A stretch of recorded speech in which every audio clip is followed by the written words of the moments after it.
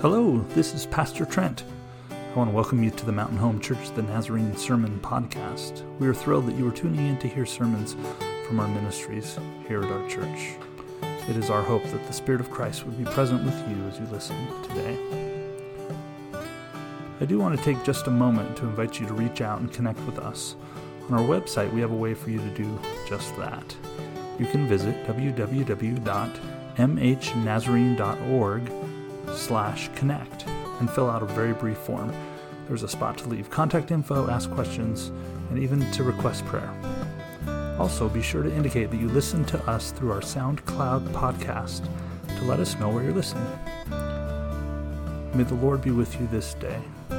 Grace and peace to you. As we look to Scripture today, we're going to be turning to the Gospel of Luke, to the end of the Gospel of Luke, chapter 24. We continue this week to be mindful that we are in the season of Eastertide. I hadn't really heard that word that much. Eastertide is this season of Easter. We live in the shadow of an empty cross. Amen? That on Resurrection Sunday, the women went to the cross and we went to the tomb, and there was no one to be found there. Jesus was not there. And the joy and the hope and the celebration of the resurrected Christ is an extended reality, one that we can't pack all into one Sunday. And so we have this season of Eastertide that has 7 weeks of Easter leading up to Pentecost Sunday. This week, the lectionary cycle takes us to the book of Luke. On Easter Sunday, we were in the Gospel of Mark, and then last week we went to John, and this week it takes us to Luke. And so we're kind of doing a quick survey of what's all the aftermath here. What's going on in the lives of these followers of Christ now that the cross is empty, now that the tomb is empty as well, and Jesus has risen. So we're gonna read from Luke chapter 24, starting with the second half of verse 36 and reading through verse 48. Out of reverence for the reading of God's word, I invite you to stand as you're able as we read this morning. A reading from the Gospel of Luke, chapter 24. Jesus himself stood among them and said, "Peace be with you." They were terrified and afraid. They thought they were seeing a ghost. He said to them, "Why are you startled? Why are doubts arising in your hearts? Look at my hands and my feet. It's really me. Touch me and see, for a ghost doesn't have flesh and bones like you see I have." As he said this, he showed them his hands and feet. Because they were wondering and questioning in the midst of their happiness, he said to them, "Do you have anything to eat?" They gave him a piece of baked fish. Taking it, he ate it in front of them. Jesus said to them, "These are my words that I spoke to you while I was still with you, that everything written about me in the law, from Moses, the prophets, and the Psalms, must be fulfilled." Verse 45, then he opened their minds to understand the scriptures. He said to them, "This is what is written. The Christ will suffer and rise from the dead on the third day, and a change of heart and life for the forgiveness of sins must be preached in his name to all nations, beginning from Jerusalem. You are witnesses of these things." This is the word of God given to us, the people of God. We say thanks be to God. Please be seated.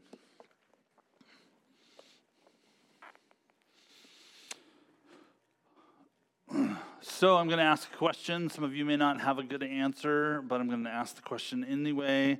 Who is the ninja in your household?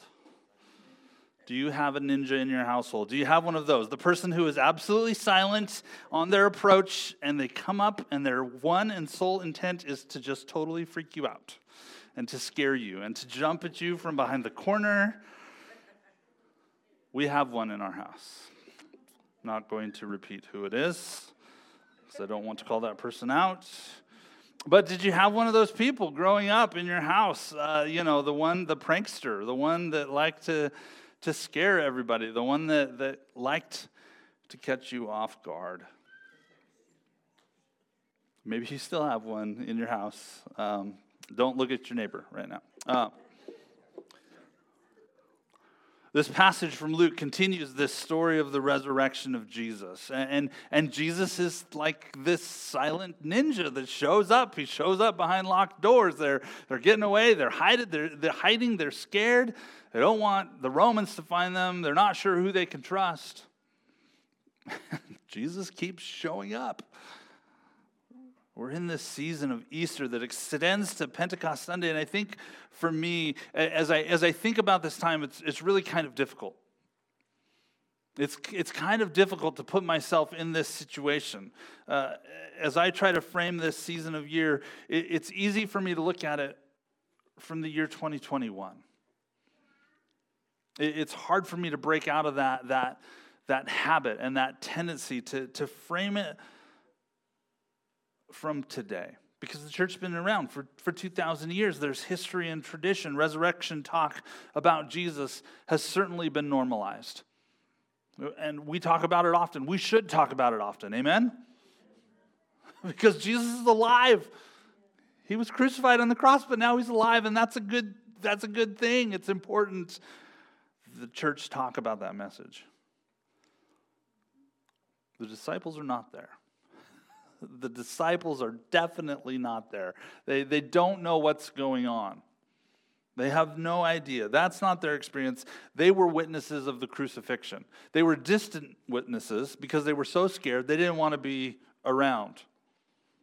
And I imagine them finding vantage points in the city where they can see what's going on Calvary, but they're not going to get close enough. Certainly not Peter. Peter got to the courtyard of the trial, and then like these strangers were like, "You're one of his followers." And Peter's like, "No, that's not me." In a very famous portion of Scripture, Peter says, "I don't know anything about this Jesus guy. I'm just here warming my hands by the fire." But I think the other disciples as well probably found vantage points that were a little safer, a little further back, and they certainly knew what was happening at Calvary. Jesus was on the cross, and after his lifeless body was lowered from that cross and sealed in the tomb, there was no miracle comeback. There was no highlight reel where Jesus stopped what was happening, stopped the inevitable, came back and showed the Romans what was up. I love those clips. I love those clips where a team is desperately behind, unless it's the Patriots, desperately behind, and they come back and they win the game. Those are great, epic, kind of David and Goliath stories. That didn't happen for Jesus. He died. Broken and lifeless body taken from the cross and sealed in the tomb. And his disciples were distraught. You know, that's why Good Friday and Holy Saturday are so important for us in 2021. That's why Good Friday and Holy Saturday are particularly important for us today in our Christian experience, because it wasn't any fun for them. They were lost. They were broken. In that state of mind, they were confused and desperate and scared and hiding behind locked doors. And the Gospels all have this sense of it. In those places, they hear these rumors start swirling. I saw him. He appeared to me. Yeah, right. Okay. He's alive. He appeared to us. We were walking on the road, and he showed up. And we didn't recognize him at first. There's all sorts of speculation about that. Why was he not recognized? But the rumors were still there. Jesus has come back to life. I generally like to stay in one gospel for a period of time. And so this kind of bouncing back and forth, we did Mark on Easter Sunday. Last week we were in John. Today we're in Luke. I really don't like that, but that's where the lectionary cycle takes us this year. But as I've listened to them over these past several weeks, they really become solid evidence of how crazy and chaotic this time really was. How crazy and how chaotic the times really were. What did Mark say? Mark said nothing. Mark's like, the women saw Jesus and they went home and they told nobody because they were terrified. That's how Mark ends his gospel. There's some writers that add a few more verses on. We talked about that on Easter Sunday. Matthew, the women go to the tomb and there's a couple of men there. And so a couple of disciples take it upon themselves to go run and check it out, and they don't see anything. John repeats that, but Mary stays after the men leave, and then that's when she sees this man who she mistook as a gardener, and it turned out to be Jesus. Mary says, "My Lord and my God." So all these gospel accounts are just getting this story just a little different. There's different shades, there's different colors, different things going on. And today we look into Luke's account. In Luke, again, it's the women who come to tend to the body. It's the women who show up. It's the women who say, we want to serve Jesus even in his death. But instead, they find two men in bright clothing. And they go back and they tell the disciples, but verse 11 says they considered it nonsense. Men, come on. The women saw Jesus, they were excited, or they saw the two men in bright clothing. They came back and tell them, and the men are like, that's nonsense. Peter goes and checks anyway in Luke. Luke has this story of these two guys on the road to Emmaus. We didn't read that portion of Scripture, but it's right before the passage that we talked about, starting in verse 13. These two men on the road to Emmaus. And how Jesus had accepted their invitation to come into the house where they were going, and they began to share a meal. And Jesus, in a move that would have been totally countercultural, totally inappropriate, comes to this guest's house and then becomes the host of the meal and breaks bread. And it says instantly, boom, their eyes were opened and they saw. And Luke ties our passage. Well, these two men get so excited, they run back to Jerusalem. They've got to tell the people.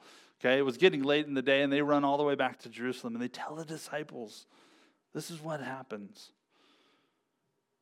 And this is the part of verse 36 that I skipped. It says this, while they were saying these things. So this is closely tied to this story of these two men who went to Emmaus and had encountered Jesus.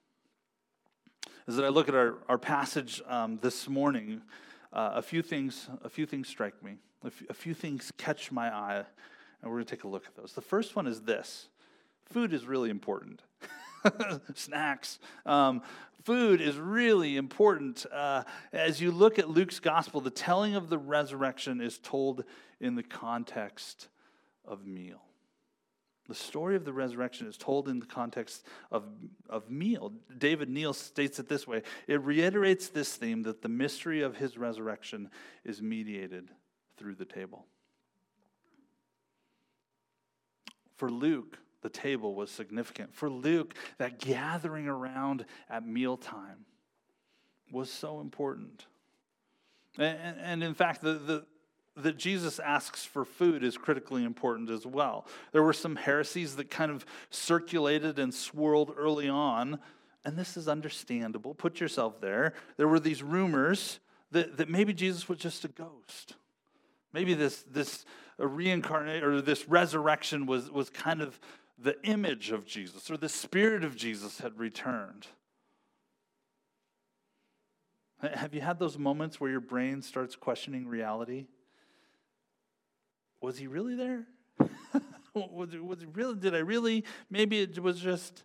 Maybe that's just happening to me. I turned 44 this year, so I'm feeling a little old. But my brain does that. It plays tricks on me. Like, did you really encounter it that way? Was it really like that, Freeburg?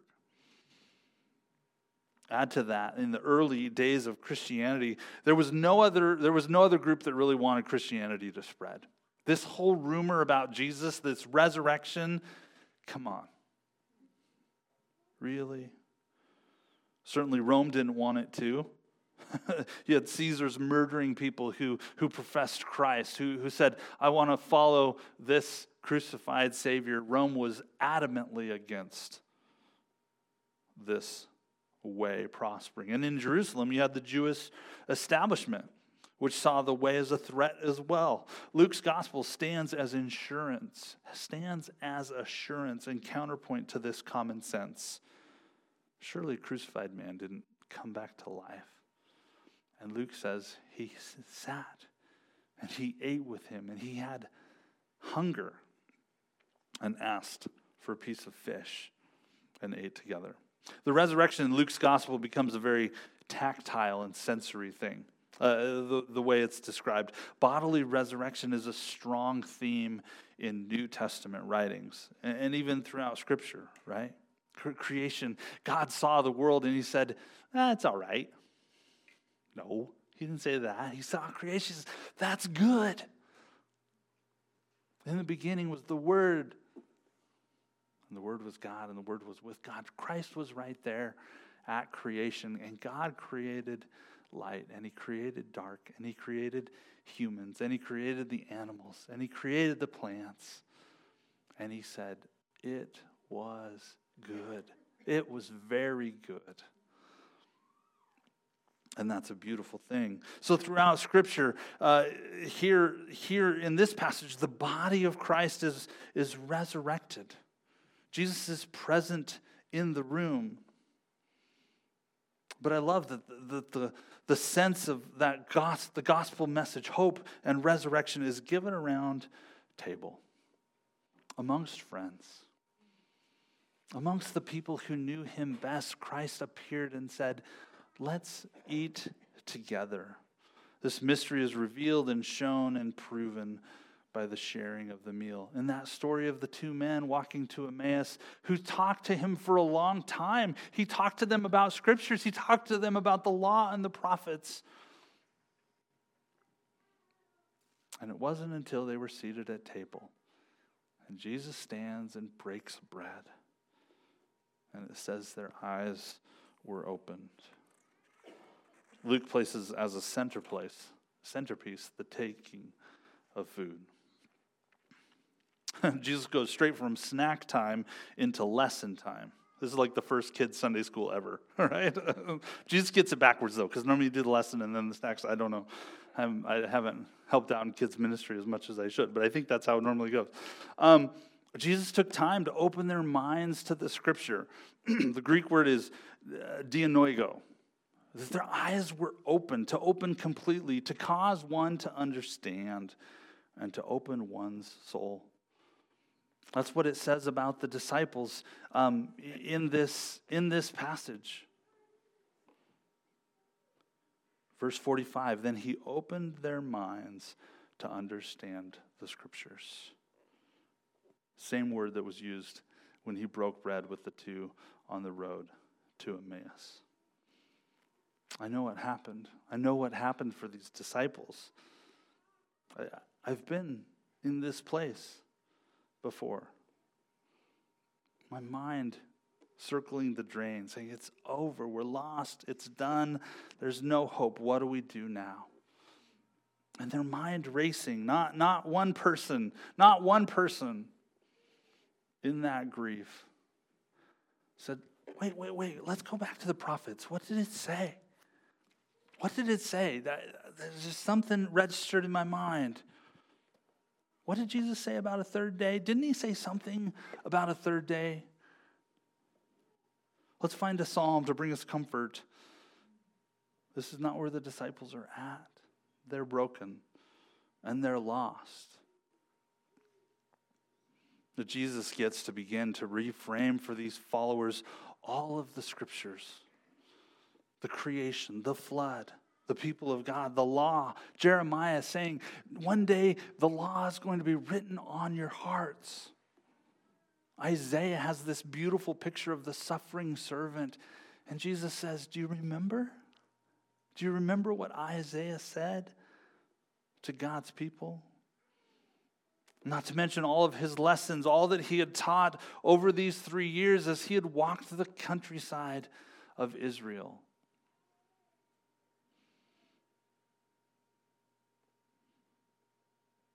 Oh, to be in that Sunday school class that day. I don't know that it was Sunday, but it sounds like a Sunday school class. Jesus saying, let me open your eyes to what this long story has been about all these years. And Scripture says this, and a change of heart and life for the forgiveness of sins must be preached in his name to all nations, beginning from Jerusalem. And he says this, you are witnesses of these things. Yous, that's a plural you. The disciples in the room and the disciples in this room. You are witnesses of these things. Other versions at the beginning of that verse say, repentance for the forgiveness of sins, preached where? All nations. That this message of the gospel would leak out from us all over the place. Leaking's normally not good. In machinery and people, it's just not good. But when it's the gospel, it's a good thing. It's a good thing to the world. And Jesus was saying, that's our job. That's our job as witnesses. That's what witnesses do. They show up in court and they say, yeah, I was there. Let me leak a little bit about what I saw.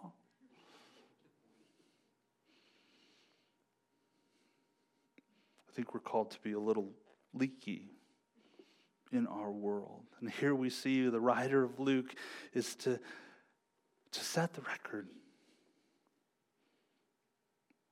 He's to set the record of how this gospel is about to take root in the hearts and lives of the people of God as established by Jesus Christ. The same author that wrote, generally in biblical studies, sometimes called the evangelist, the same author that wrote Luke is also the same author that wrote the book of Acts. And so we read from Acts today in our scripture reading, and yet that this author had the particular intent of saying, this is what these witnesses are about to tell. This is what they start. This is the origin story of all that I'm about to write in this second volume that we have called Acts. This author will record the witnessing of these followers of Christ and all that they will begin to do in the months and years to come.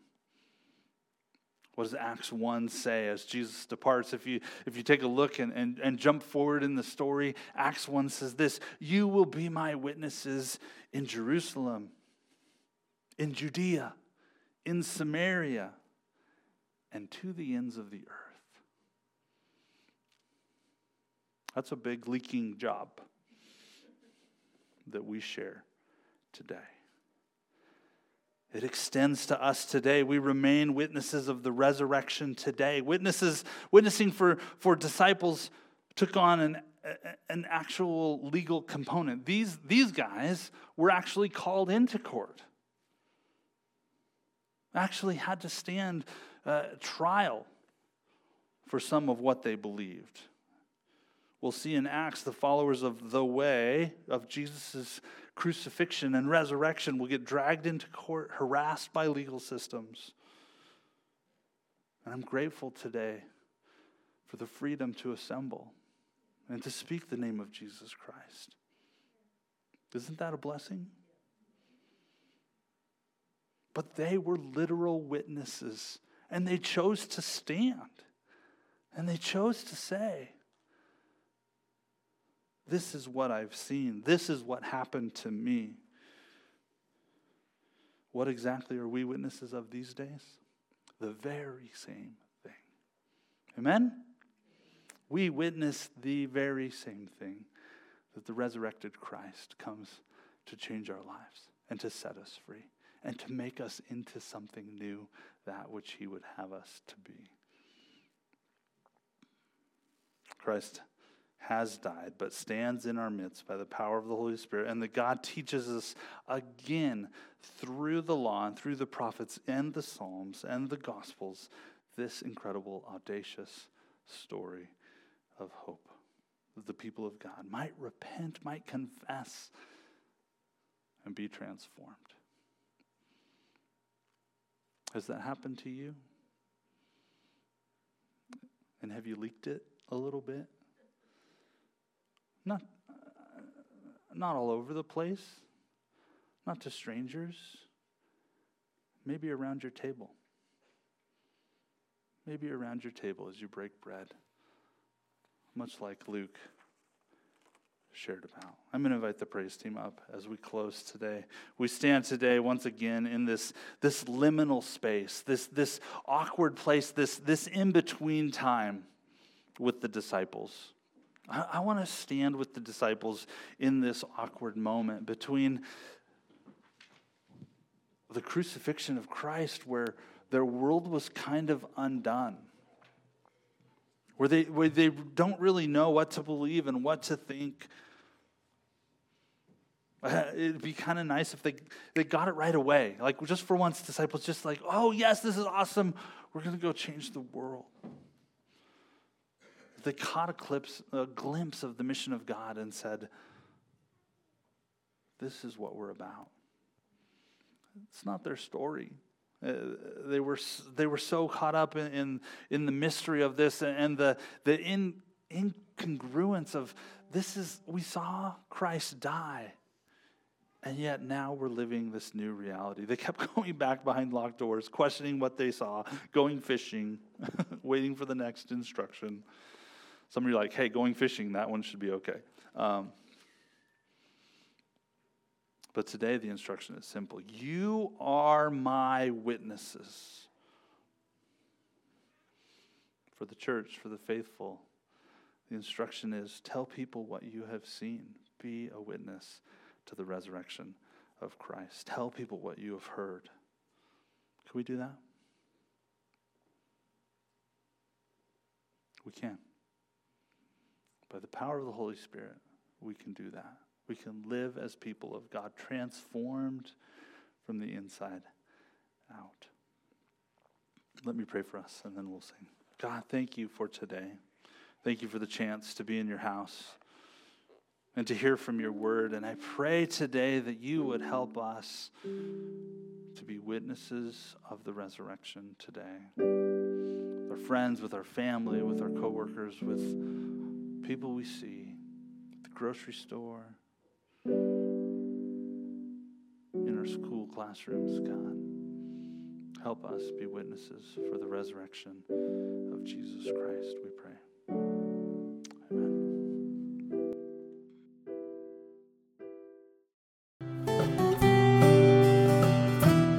Thanks for joining us today on the Mountain Home Church The Nazarene podcast. Don't forget to visit us at mhnazarene.org/connect if you'd like to connect with us, and have a great week.